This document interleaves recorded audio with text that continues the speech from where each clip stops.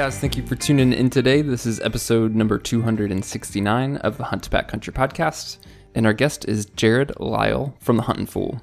We speak with Jared about tag acquisition, putting in for draws, collecting preference points, and all those related topics, which is obviously timely for this time of year because we're in the midst of application season. Some have come and gone, some deadlines are still yet to come in the following weeks, and that's why we're putting this episode out right now. We actually just recorded it this morning, so this is fresh and timely. Not only do we talk about current topics and current draws, we kind of explain the framework. So for guys who are newer, we talk about, for example, the differences between bonus points and preference points and what that means for you as the hunter applying for tags. We talk about point creep and why that's a problem.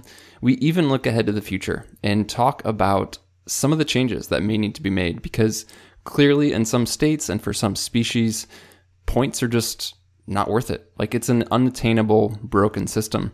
And we talk through those topics and discuss a little bit of what the future may look like there. So there's a lot to be covered in this podcast, and we thank you guys for tuning in. I know that whether you are a seasoned veteran who's been collecting points for years or even decades, or you are a brand new hunter who's just getting into the game and trying to understand how to get tags out west, something in this podcast is going to help you. So thanks again for tuning in. As always, you can reach us by email to podcast@exomountaingear.com. But for now, let's dive right into this conversation with Jared from the Huntin' Fool.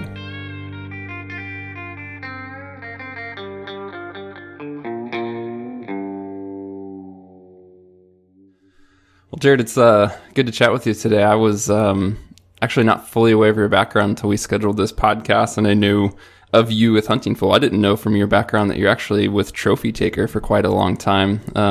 But yeah, to kick us off, tell us a little bit about your personal history, background, work in the industry, things like that. Yeah, you bet. No, I was pretty fortunate. I was raised by two parents that in today's standards would just be nomad gypsies, for lack of a better term. My dad always was chasing some dream somewhere. We lived everywhere from Alaska to Nebraska growing up in wall tents and camp trailers and pickup bed campers, trapping coyotes and bobcats, all the way up to Alaska, running wolf trap lines on boats and living on float houses with no power, no running water for a year or more at a time. So, wow. My parents got me kicked off with a good sense of adventure, my sister and I both, early on. And then, that's kind of carried over into my career. I've kind of been all over the place. I logged and commercial fished early on in my life, commercial fished in Alaska on a gill netter in Bristol Bay and logged. And then my wife and I worked for 7 years at a youth ranch for troubled teens, residential treatment facility for the kids that get kicked out of everybody else's lives. And that was really awesome. And then I took that job at Trophy Taker. I was there for 14 years as a general manager and got introduced to the outdoor industry, which I immediately fell in love with. I think we have the best people in the world to work with. There's always a few scallywags in every industry, but for the most part, the hunting space, and I'm sure you guys are well aware of this doing what you do too. We've got wonderful people to work with, both at the brand level all the way down to the consumer level. So fell in love with that. Meanwhile, I started applying out of state when I could not afford it. I was probably 21, 22 years old. Yeah, probably right around there when I sold my first pile of shed antlers and applied in Arizona for the famous Arizona archery elk draw. And, I couldn't afford it for most of my life, honestly, most of the first half of my life, honestly, but I also realized that there were some long-term strategies I wanted to pursue and some opportunities I wanted to acquire. So during that time, I actually stumbled into Huntin' Fool as a consumer. My good friend and boss at Trophy Taker, Dan Evans, a mighty elk slayer in his own right, for sure. Absolutely. He leaned on Huntin' Fool greatly, shared it with me. And so I've been a member for going on 20 years now of the Huntin' Fool service. And it's largely it's 100% due to where I am today. I spent enough time visiting with Garth Carter over the years, the founder of the company, to know that I was passionate about the knowledge, the research, and helping other people kind of sort through the garbage of, 20 plus different state draw systems. And so about 4.5 years ago or so, I reached out. We were about to sell a portion of Trophy Taker. And I reached out to Huntin' Fool, and they had an opportunity, and it turned into an even bigger opportunity. They invited me to be CEO, and I think I've had that hat on now for about 3.5 years. Well, that's awesome. Cool, man. It's quite the background. I'm sure we could probably talk for an hour just about stories from that. But yeah, before we get derailed and start helping hunters here, we'll probably get going. With Hunting Fool, my background context there is limited. I've been aware of Hunting Fool and the magazine and things like that for years, but haven't personally engaged with things too much. And I'm probably ignorant to what all you guys actually do and what you offer. Again, the magazine's been part of that for a long time. Obviously, with the digital age, there's more and more tools and online resources, and you guys have your own podcasts and personal hunt advisors and all kinds of stuff. So, like, from a umbrella perspective, like, what are some of the tentacles of Hunting Fool and what they have to offer hunters? And, we're not doing this as a sales pitch. I'm genuinely personally curious because I don't think I understand everything that you guys offer. Yeah, no, I mean, I appreciate the opportunity to talk about the company anytime I get it. So I'll take it. But, first and foremost, we're a membership organization, have been since we started 25 years ago. So, none of our publications are shared on newsstands or sold, direct outside of the membership umbrella. And our publication has grown from a 3-page stapled in the corner pamphlet to 140-page average, perfect bound, beautiful coffee table worthy publication. And it's essentially a 2-part publication. I tell people all the time when they're interested in membership, half the year we tell people about hunts that they probably aren't going to get this year and that they need to have a long-term strategy for. And the other half of the year, we try to tell people how they should go hunting every single year. So 6 months out of the year, December through June, our publication closely follows the open and available draw periods in each state. So for example, right now, our February issue has New Mexico, Oregon, and Utah in it because all 3 of those draw periods are now effectively, right? Or at least we have the big game proclamations out for those states and can help hunters navigate those. The other half of the year, we try to talk about states that have easier to acquire opportunities, either leftover tags you can draw as a second choice, OTC tags, which unfortunately are becoming very scarce. But nonetheless, we invest a half of our publication time in telling people don't wait 20 years to go hunting every year. So that's kind of the cornerstone. And then off of that, we try to, if you distill us down into a mission statement, I always say that we exist to equip our members to go on more hunts with better information. That's who we are. That's what we exist to do. So that might be gear recommendations. That might be outfitter recommendations. That's going to be, we also manage a database, a 20-plus-year-old database of Hunting Fool members who have drawn good tags in the past. And when you get lucky enough to draw that same tag, we connect you together. It's a voluntary system, of course, but anybody who requests this list opts in as a participant in the list. So let's say you finally draw like a 16D second season archery elk tag in New Mexico. I can send you a dozen to 20 different contacts that have hunted that hunt before. And you can reach out to them via cell or email and start planning your hunt with real boots on the ground experience. So again, to distill it, we really just exist to equip our hunters to go on more hunts with the best information available. Yeah, that's awesome, man. I think part of my ignorance is I've always thought of, some of the Hunting Fool offerings as trophy specific or maybe like outfitter and guide connections and things like that. But we were just chatting even before the podcast about the big part of your membership really is guys like me who are hunting over the counter, or not over the counter, but hunting DIY and looking as much for opportunity as they are necessarily trying to, as you touched on, not wait 20 years, but really just like, what's a good plan to like get opportunity now and this year and next year, and at the same time play the long game. So maybe just touch on that of guys are hearing this and they're limited on time, budget, things like that. Like Hunting Fool still sounds applicable for them, right? Yeah, I think so. Again, probably 80% of our membership is focused on DIY hunts. And then at least a large portion of that 80% is also focused on just wanting to go hunting every single year.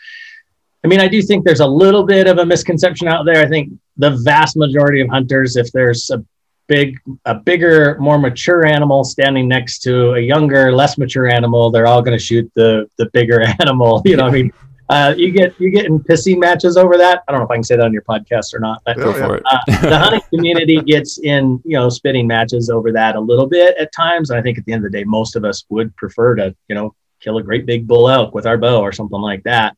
So we focus there, right? We talk about trophy a lot throughout the publication, but we also talk about the fact that, you know, those opportunities are getting leaner and leaner and leaner. And we really think that you should be spending the most time you can out in the field, making memories with friends and family, because life is short. Yeah. So, you know, probably 80% of our clients are more in the DIY space. And then the majority of them, like I said, are just looking for opportunities. And then, you know, one thing I didn't touch on that Hunt Fool does, we have a whole business within a business here where we manage people's out-of-state application. We call it our license application department. You know, and we've got probably 15 to 20% of our total clients that we do that for. The other 80%, again, manage it all on their own. So again, our publication is dedicated to DIY in two senses. One, go hunting on your own. We'll help you figure it out. And two, create your own application strategy, and we'll help you fill in the blanks on how to do that too. Yeah. So this conversation, part of what Steve and I wanted to tackle and really pulling your expertise on is breaking down applications and draws and really giving guys information to help them create a strategy, to make a plan. And that's not to say that we're going to get on this podcast and talk through every species in every state and, you know, what to apply for and how to apply. Like that's impossible to do in a podcast, but I want to give guys some good information, and even for newer hunters, like just help them sort through, like, even understanding processes as we talk about things like points and things like that. Let's just kick things off there. As we start to talk and look at different states and, you know, focusing on Western states for species like deer, elk, bear, sheep, antelope, there's exotics in there and all that. We do look at the Western landscape of hunting. There's difference. Every state does things differently, and sometimes things work for different species in different ways within a state. But explain, just base framework, explain the idea first of points. And by that, some states do bonus points, some do preference points, some square points. We don't have to hit every state and what their system is, but just kind of lay that framework as we start to talk about draws and points. Perfect. Yeah. No, there's essentially 4 different draw systems, right? There's a true random draw, which has no points whatsoever. And you've got states like Idaho, New Mexico, Alaska that follow that system. You know, every single year it's random. Everybody goes in with the same amount of chances as their predecessors do. Then there's bonus points, preference points, and hybrid draws are the other 3. And the way to think about a bonus point draw is you're just getting extra names in the hat. So every year that I acquire another point, I may get 1 point, 1 additional chance to draw that super low number that gets me a tag before my competitor does in the draw pool. And granted, there's some nuances to that. States like Nevada and Montana square those bonus points. It's still a true bonus point system, but they square your points. So if you've been in it 10 years, you get 100 chances, right? Other states, it's just 1-to-1. You're in there 10 years, you get 10 extra chances to draw that low number. Then a preference point draw truly means what it says. You get preference in the draw when you have points or enough points to acquire said tag. And a lot of people misunderstand that. I hear a lot of people like Colorado deer, for example, is a true preference draw. And I hear people be like, well, I'll just throw my name in the hat for the toughest tag in the state. It takes 26 points to draw, but maybe I'll get lucky. The answer is no, you won't get lucky unless you have 26 points. Colorado's going to take your donation. Thank you very much, pat you on the back and burn it and throw it in the trash. So, you know, in a true preference draw, you have to understand that unless you have enough points to earn the right to compete with the top point holders and the number of tags available at that point level, you don't count. And then there's hybrid draws, and hybrid draws can consist of either a bonus point system that's managed with a preference slant for a certain number of tags. So Utah and Arizona would fit that bill, where they're called bonus points. They're treated like bonus points, except that there's a handful of tags that are set aside for max point holders, much like a preference draw would be. And then there's true hybrid draws that are all preference points, like Wyoming, where 75% of their tags are allocated through preference drawing and 25% are true random drawing, irregardless of your preference point. So those are the four systems: random, bonus, preference, and hybrid. And then everything kind of builds off of that. Gotcha. This is like probably a very unfair question, but I'd like to ask it anyway. How do you personally feel about point systems, and like, do you have a preference on, I think this is the best way to go? And maybe the answer is it's good that different states do different things. But just even personally, like, would you say, man, I kind of wish everything was just random draw, or I kind of wish it was hybrid like Wyoming, where yes, there's preference for some, and then some tags are reserved for random draw? Just, again, I'm not like asking a strategy question, just a very personal, like, what's your take on what you would do? Yeah, I think that as hunters, as humans, we're selfish, right? I mean, that's one of our number one traits, is like, we really all about us, no matter how altruistic we are. And I think it's dangerous to behave that way when we look at our North American conservation model. And points are a byproduct of that. I want to be rewarded for participating long-term for a sheep draw, for example. There's literally a couple hundred non-resident sheep tags available in the entire US on any given year. I'm talking like a couple hundred, and we've got like 13 million hunters in the US.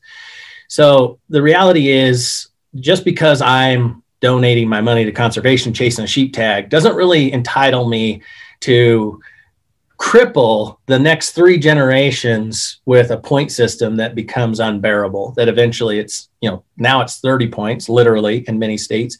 It's going to be 60 points in 30 years if nothing happens in those same states. So I don't like the point systems that just perpetually grow with no top on them.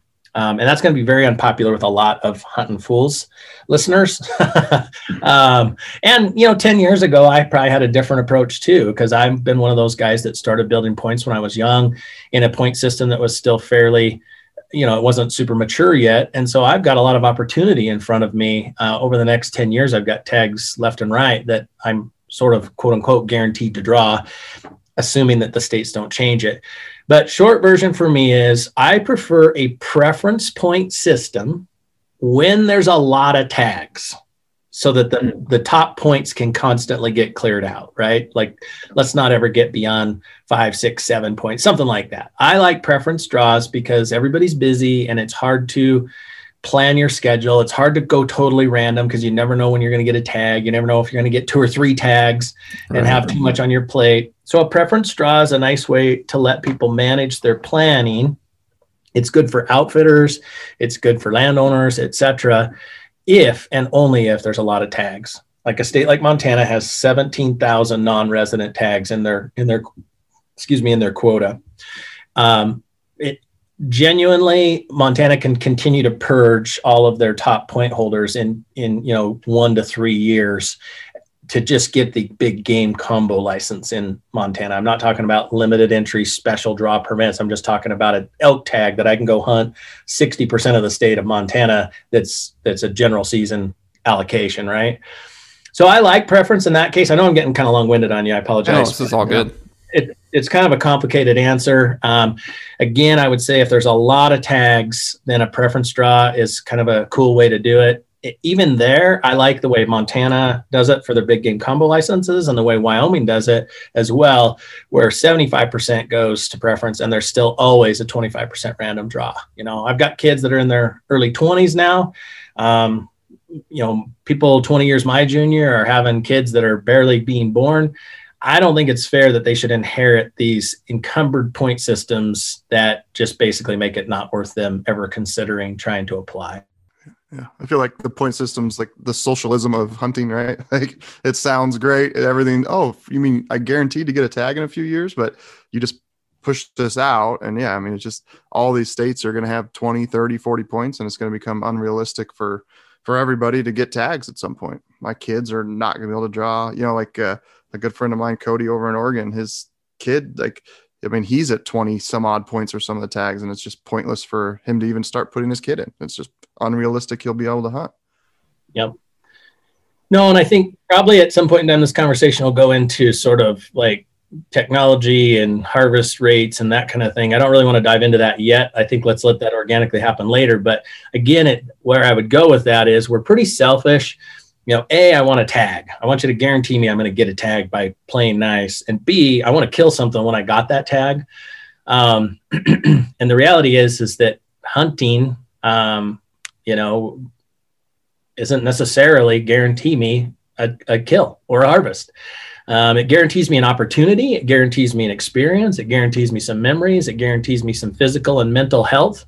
At least if you can keep your own mental health out of the way in terms of letting your lack of success overwhelm you, But the reality is, most Western states that manage for a lot of opportunity for, like, let's say archery elk, harvest statistics are down around 12%, right? So basically 9 out of 10 people go home without an elk. And that's counting cows and spikes and immature bulls. If we bumped that to 100%, our opportunity would shrink overnight to almost nothing. So, it needs to be tough. It needs to be hard. It needs to be managed where it's an opportunity and not a guarantee, in my opinion. I haven't thought about it that way. Yeah. Yeah, that's good stuff in there. So you basically touched on, without us saying that, I would call it a buzzword of like point creep, right? So that was one thing I just wanted.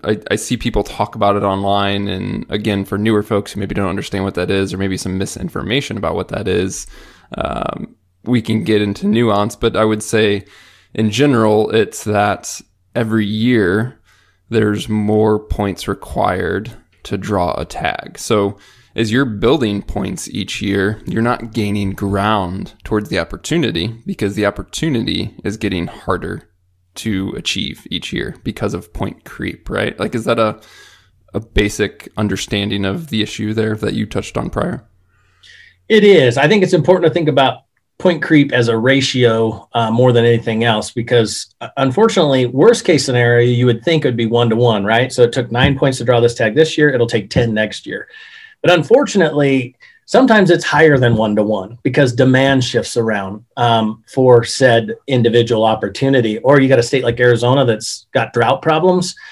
And on a year where all of a sudden, and so a lot of guys are going points only, points only, points only, points only. And you got this big balloon of people that have vast number of points. And then all of a sudden we have a great winter. Everybody's talking about it on social media. Antler growth is off the charts. Boom, everybody goes in. And all of a sudden a unit that was taking 18 points to draw took 21 overnight, just 1 year.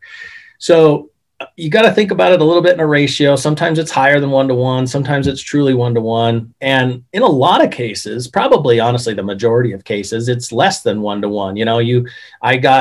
I'll use two very clear-cut examples in my own experience. When I started applying for elk in Colorado, I was, 6 points below what it took to draw unit 76 for archery elk.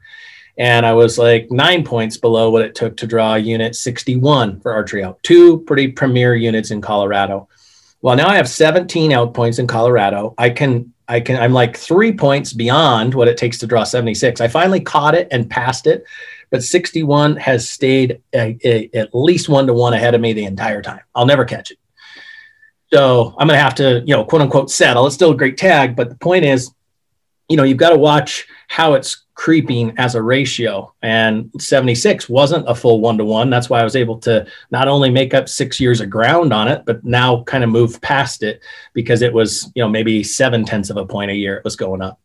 The point, I think the takeaway is, if you're chasing a 1-to-1, or worse yet, a greater than 1-to-1, you're probably wasting your time. Yeah, that's me in Wyoming. I think I started on the second or third year they started doing points, and that the elk tag I wanted to get was, I think it was 2 points, and I had 1 the first year I applied, and it's 12 points, and I've got 11 points. And it just, yep. I will never catch it, and now I'm pissed because I've got all the, this $50 or $70 a year, whatever the point costs. And I'm like, by the time I buy this tag, it's going to be a couple $1,000 elk tag. And, it's just, it's a unfortunate situation for sure. Yep.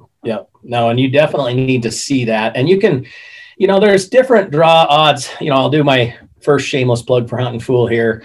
I spend a fortune on getting the best draw odds data possible out there so that people can analyze that. And that's one thing that, if you look at simple draw odds, it's not adequate. I'm going to use Nevada as a quick example. Nevada really mucks you up because it's a bonus point system and they square your points and they look at 5 of your choices before they move to the next applicant. So Steve, you're familiar with Idaho's system. Idaho look at your first choice and only, and fill all first choice applicants before they'll ever look at a second choice, right? Not Nevada. They say, not only are we going to square your bonus points, and we're a mature system, so they're over 20 points squared. So you've got guys going in with 400 names in the hat. Then they're also going to look at 5 different choices for that individual before they move on to the next individual. So interpreting those draw odds at face value is impossible. You have to run thousands of simulations to understand what's really going on and buy full data sets from the states. And I don't do it in-house. We have a contractor that does a phenomenal job for us. And, it gives you a more accurate way of plugging in your point level and actually seeing, what does this really look like? And sorting in a preference draw, sorting by the number of points required to draw any given unit, any given species, any given weapon. And that's a super important tool. I can't overstate the importance of that tool at this point in time if you are going to get into this game, so that you aren't just donating your money willy-nilly every single year. Yeah. Man, what I'm kind of curious on, as we talk about different point systems, like take Wyoming, for example, and I don't mean how they do a draw, but how you can get points. It's easy to get points in Wyoming. Like you don't have to upfront a bunch of money. You don't have to apply for a hunt and then, get a point when you're unsuccessful. Like you can basically just go buy a point and it's pretty inexpensive. As a hunter, that sounds great. Are there downsides to that though? Because it is so easy and so accessible that it is more prone to more guys in the game, pushing numbers higher, making tags harder to get. Any thoughts on how the process of acquiring points in a state affects downstream, essentially, in terms of opportunity? Yeah, that's a really loaded question, right? Good question, by the way. Yeah. I'm just thinking out loud as a hunter. I'm not being strategic on, trying to put you in a corner. Yeah, no. I know that. Montana is very similar too, right? Both of them have a fall points only period where, 5 years ago, before Montana introduced this, I'm shifting gears on you. I'll come back to Wyoming, I promise. But Montana used to cost you like $200 in non-refundable money to build elk points and deer points in the state. The reason for that is Montana puts you in simultaneously into the big game draw for deer and elk.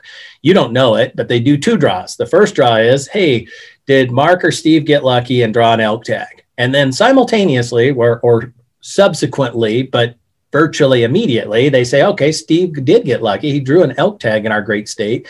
And he also put in for the famous Missouri Breaks archery elk tag. So we're going to throw him in the limited entry draw next and then decide whether he gets it or not. Now, if Steve didn't get lucky in years past, he could get a refund back from Montana for 80% of the $1,000 he spent. So it cost him $200 non-refundable to build that elk point.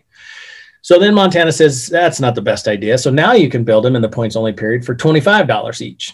I think that's better because I think that states tend to, at least to some extent, abuse the non-resident dollar anyway. Non-residents on average produce 60 to 80+% of the revenue in any given state big game system. So it was pretty egregious to take $200 of Steve's money to build an elk point. So, again, it's a tough question. So I come back to Wyoming in the same regard where, I kind of like the idea of being able to build points only and do it fairly economically. But again, I'm only a fan of point systems in draw processes that have enough tags available to clean out the points. Mm-hmm. So I'm just not a fan of point systems, period. If it just is going to turn into 60, 90, if you're lucky enough to live 90 years, in Montana, you can start building points for your kid as soon as they're born, or they got to be 6 months, I think, whatever, as soon as they can get an ALS number. So theoretically, if you had a kid and started building points right away and they lived to be 90, Montana could have a 90 point holder in the state if they never drew one of their limited entry tags. What you mentioned, we were just chatting prior offline about, and this is just an example of Colorado, and essentially avoiding getting stuck in the middle of gray areas. And so going back to your point of you're a fan of point systems when there's tag opportunity,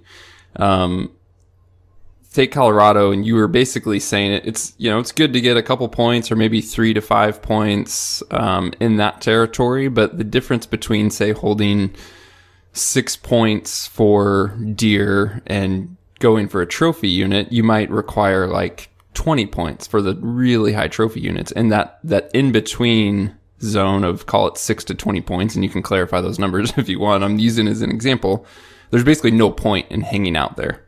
Like, it's better to get a few points and then kind of use those and call it 3 to 6 years of points.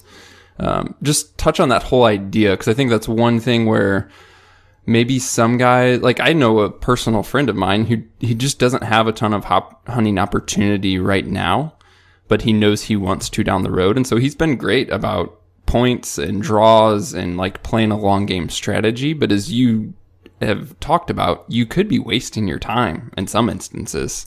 So I know this might get difficult because we can talk about very specific states or scenarios where this does or doesn't apply, but just anything that could help listeners on making sure they're understanding, is gaining points really benefiting me, or should I be looking at using those points to create opportunities sooner? Well, you mentioned Colorado, and again, that is a preference draw for deer and elk, right? So again, if you do not have enough points, there's a couple nuances for residents. The people love to catch us on podcasts like this and point out something that we overlooked, but there are a couple nuances for residents. But let's just assume that we're talking about this from a non-resident point of view, and we're talking about the most coveted tags. It's a preference draw. You're never going to get it if you don't have enough points. And I'll just use 2 quick examples. So in elk archery, Colorado, the unit 2 last year in 2020 took 28 points to draw. So if you didn't have 28 points, you weren't in that draw, period. Now, and then there's a handful, 201 and 10 took 27 and 26 points respectively, and then 61 took 23 points. Then it falls off pretty precipitously. I'll summarize here. 1, 2, 3, 4, 5, 6, 7. There were 8 units in the entire state that took 7 to 28 points to draw. Everything else could be drawn with 6 to 0 points, plus the over-the-counter hunts. So the point I would make is if you're at 9, if you're at 6, it's probably time to try to draw a tag. It's not time to say, I'm going to stubbornly hang in and try to chase a 28-point unit that I'm never going to get. Mm-hmm. And then that was archery, but even like First Rifle, which is highly regarded as, the best tag opportunities, the unit 201 took 29 points, and the top end units, 1, 2, 3, the top 12 units took 13 to 29 points to draw. Everything else could be drawn with 4 to 0 points. And I'm talking dozens of units. So, you got to understand what your strategy is and not just throw money at the problem and, hang out in these weird no man's land sort of point levels. Yeah. So, and that's true for deer as well. If I gave you the deer numbers in Colorado, again, another preference draw, the top units take almost 30 years to draw. And the easiest hunts, the majority of the state can be drawn with, 4 or 5 or less points. If I'm thinking out loud here, if more hunters started using points for opportunity, and all I'm saying by that is like, yes, I'm going to hunt every 2 to 5 years versus waiting 10 plus years or 20 plus years for this coveted tag. If more guys started using their points, wouldn't that lower the tide kind of on those higher end units, because there's fewer guys holding out for that, and those tag allocations on those higher end units can start to become available at lower numbers of points. Is that a fair thought? I know that not everybody's going to do that, but I'm just thinking if more people were going for opportunity versus holding on to points for, call it 20 plus years, it seems like that would kind of lower the tide on things. It would seem that way. The problem is the number of tags that we're talking that are available in those top units is so small from a non-resident point of view. I mean, for example, I use that 29 point example for Unit 201 for early rifle in Colorado. There's only 4 non-resident permits available in the unit. Right. So, and then if you work your way down, there's 4, 5, 1, 8, 4. We're talking about, 20, 30 permits in the top 10 units total. Yeah. And so, yes, it would reduce demand a little bit, but the problem is that it is a broken point system. There's just way too much demand for way too small of a supply. Got it. So speaking of a broken system, I feel like I'm trying to get you in trouble and I'm not. But Steve and I wanted to talk about what you think the future might look like. And again, I know you don't have a crystal ball. You can't predict the future, but it seems to me that, as you just said, like some of these systems are just flat out broken. And so what do you think may happen to some of these systems? Do you think states are going to make some radical overhauls and changes? I mean, it's one of those situations where I think the system's broken, changes need to be made, but it puts guys like yourself personally, who've been playing this game for a long time. It's like, what do you do with that? Like, I don't understand the way to move forward. And I know you don't fully either. But obviously you know a lot about the systems in each different states and maybe where some of these discussions have happened. And I'm just kind of curious what you foresee as, what does 10 years from now look like? What does 20 years from now look like? Things like that. Yeah, I'm hopeful that all these agencies are at least behind closed doors talking about this, because clearly it's not sustainable, right? There's got to be an exit strategy to revamp it or get rid of it. Yeah, no, and I think they're terrified of two things, right? One, they're terrified of their resident constituency primarily. They're terrified that all of a sudden they rip the Band-Aid off and say no more points, or your points don't count, or we're going to cap them, or whatever the solution is. And their residents are going to freak out because, that's who votes and pays taxes and who's going to yell and scream at them the loudest. I think they're also to a certain extent scared of the non-residents, but they probably shouldn't be. What we have seen is the non-resident demand for opportunity, especially as our world shrinks effectively, both in terms of population, but also technology. I mean, technology has made us a much smaller world. More people want to go adventuring, more people want to go hunting. And the sad thing is these state agencies could probably do anything they want to the non-residents. We've seen it lately in terms of price increases, allocations, terrible systems, and they still sell all their tags. So the reality is they probably ought to address it separately, non-residents versus residents to start with. And I would be victim number one, right? I've got 20-ish points in a whole bunch of states right now where I've been faithfully applying and waiting for that opportunity for 2 decades. But again, I've got kids. My kids will probably have kids. This isn't about me at the end of the day. It really is about getting more people outdoors with opportunity. So, yeah, I think that they're talking about it behind closed doors. They're talking about it in front of the doors more and more. And they're very, very broken in those really mature preference or hybrid draws. They know that it's 30 points this year or last year for max sheep in Arizona. It's going to be 31 next year. It's just, you know what I mean? It's just a bad deal right now. I mean, and obviously how much revenue is the point system? I mean, imagine Wyoming's been getting, $100-something from me every year for 10, 11, 12 years now. Like that's got to be hard for them to turn that away. It's got to be a lot of revenue for the agencies. Well, that's the point. They would just increase your other fees. Look at what Idaho did this year with non-resident archery permits. Your archery stamp costs $82 now. I mean, I was buying hunting licenses, non-resident hunting licenses for less than that when I started this. And Idaho's like, boom, we're going to drop a non-resident license fee on you. Plus, oh, by the way, if you hunt with a bow, which I'm less successful with anyway, statistically, I'm going to penalize you even further, take another $82. The reality is that's what I'm saying. They could do whatever they want monetarily and structure-wise, and the demand is still going to be there. I'm not advocating that. I would love it if they got a little smarter, ran their business like I have to run my business.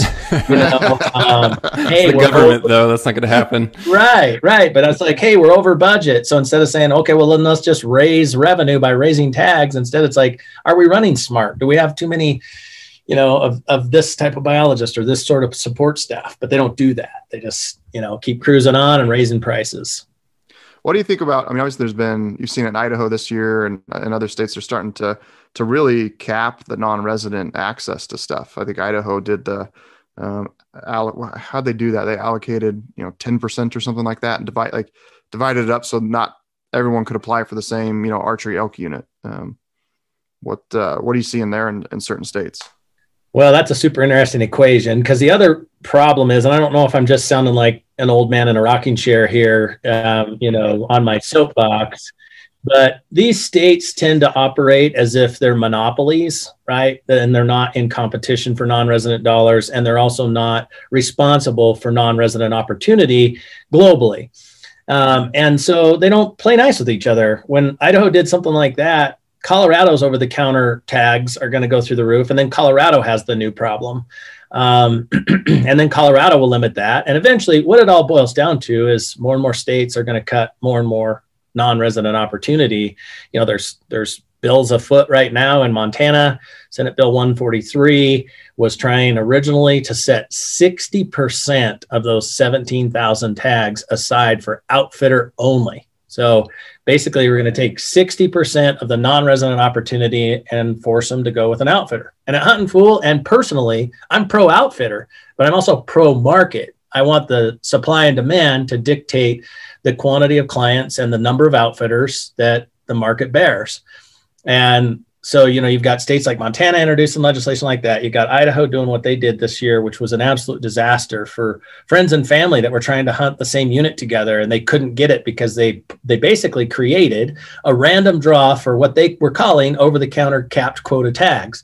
And so, I don't know if you did it or not, but I did. Yeah, as a non-resident, I saw the date change and knew that all that was happening, but the fact that I tried to get on the website 15 minutes before tags went on sale and then basically was assigned a random number, I was like, whoa, that was not understood by me. And as you just said, it's like, yes, theoretically it's just first come, first serve on a capped basis, but the way that they truly implemented that made it much more like a random draw. It 100% was a random draw. Because let's say, me and my son wanted to go hunt Idaho together. There was no way to party up. We both had to log in separately. And then Idaho might have issued me, opportunity number 3,408 and him number 6,702. And by the time I got my tag, those tags were gone. So it was really egregious. But again, proved that the states can almost do whatever they want to non-residents. I just don't think they should. I think they should start asking themselves the question, how do I behave like a business who's in competition for the non-resident dollar? How do I create good opportunities for residents, first and foremost, as my stakeholders, but non-residents as well? And a lot of Idaho's here I am, I'm on my soapbox, careful guys. A lot of Idaho's complaints came legitimately from, residents who were upset that, the Pioneer Zone, the Diamond Creek's been capped for a long time, but the Pioneer, the Limhi, the Beaverhead, some of the more popular archery only spots were just, it was 2-to-1 non-residents to residents hunting those spots. But instead of, I feel like the states don't look at other states for inspiration. I mean, New Mexico's been doing a 2-season and even a 3-season archery system for as long as I've been alive and doing this thing. And it works. They're shorter seasons, but the non-residents will still line up. And I was like, how about you just leave first and last week open to residents and make a 2-week non-resident only season in the middle of the season? There's other ways to do this besides just stealing opportunity from fellow countrymen, I guess, at the end of the day. I feel like another unfair question, but this thought just came to mind. Is there any way for you personally, and I could use you as like a figurehead of an example, to like weigh in on that. Like, do you ever feel like the states reach out to call it the industry or anyone like that outside of their own agencies for ideas and for inspiration? And obviously states do things like, 100 feedback surveys and things like that. But when it comes to like expertise and like really someone like yourself who's very well versed, like, is there any outside input, Every state runs it a little different, as like Utah uses RAC committees to kind of make recommendations, and, others strictly rely on the Game and Fish Commission. Some of them have more legislative influence than I think is good. I don't think legislative influence is a good idea in game and fish, period, because I think special interest takes over. I want my professionals to manage the fish and wildlife in my state. I don't want a senator to manage it. And I'm just being blunt now. I'm out on a limb with a saw. You guys are going to, I might be like, why did I ever say yes to this podcast? Yeah, I might be looking for a job when this is done. But, again, it gets messy at that level. But bottom line is, I think that it should be managed by professionals. I think we are starting to see a little bit of it. I was appreciative. We just had a really high profile outfitter, I won't use his name, but reached out from Montana Outfitters and Guides Association to us yesterday and said, hey, we know it's broken. We know that this legislation that's coming through, or that's trying to go through with the 60% allocation for non-resident tags to have to go to outfitters is not a good system. Can we get together and present something back to the state that is a more meaningful and fair draw and tag allocation process? I think we're going to see that open up. A lot of the systems, the way that information is uploaded to Game and Fish is set legislatively, with comment periods and those kind of things. And they're clunky. I mean, it's 2021. Here I go. I'm really off the rails now, but you realize that the majority of states do not have mandatory harvest reporting. Idaho does, right, Steve? Mm-hmm. New Mexico does, Nevada does. And trophy once in a lifetime species in most states are mandatory reporting. But the majority of deer and elk that are killed on an annual basis aren't even reported back to Game and Fish in a formal manner. I did not know that. Yeah. I just always grew up in Idaho. It was mandatory. Yeah. Yeah. And it's a disaster. Why do I get some retired dude call me randomly and say, hey, did you hunt Idaho or hunt Montana this year? Yes. And I answer a few questions. And then I get a retired lady that calls me from Montana. Hey, did you fish in Montana this year? And I answer a few random questions, but they miss the majority of the database, never picks that call up, never responds. I do it because I believe in the biological importance of it. But the fact that it's not a mandatory harvest report in 2021 with the technology that we have today blows my mind. And it's true in Arizona for species. Like, it's across the West. It's an unhealthy disease that the Game and Fish agencies have allowed to perpetuate. So you guys could probably build a website tomorrow that would create mandatory harvest reporting data collection in a meaningful way. It would be that simple. Yeah, I mean, it's not like they don't know who's hunting. I mean, they know who's purchasing the tag. They have their contact information. Most of that's been done online anyway. I mean, yeah, it could be a simple system. Yeah. So, I mean, that's step one. But then step two, tying into that technology, is that they're not using technology for appropriate forums for us to put together opportunities to make recommendation yet. I'm cautiously optimistic that these states will start recognizing the brokenness of their systems and start asking for help, asking for advice.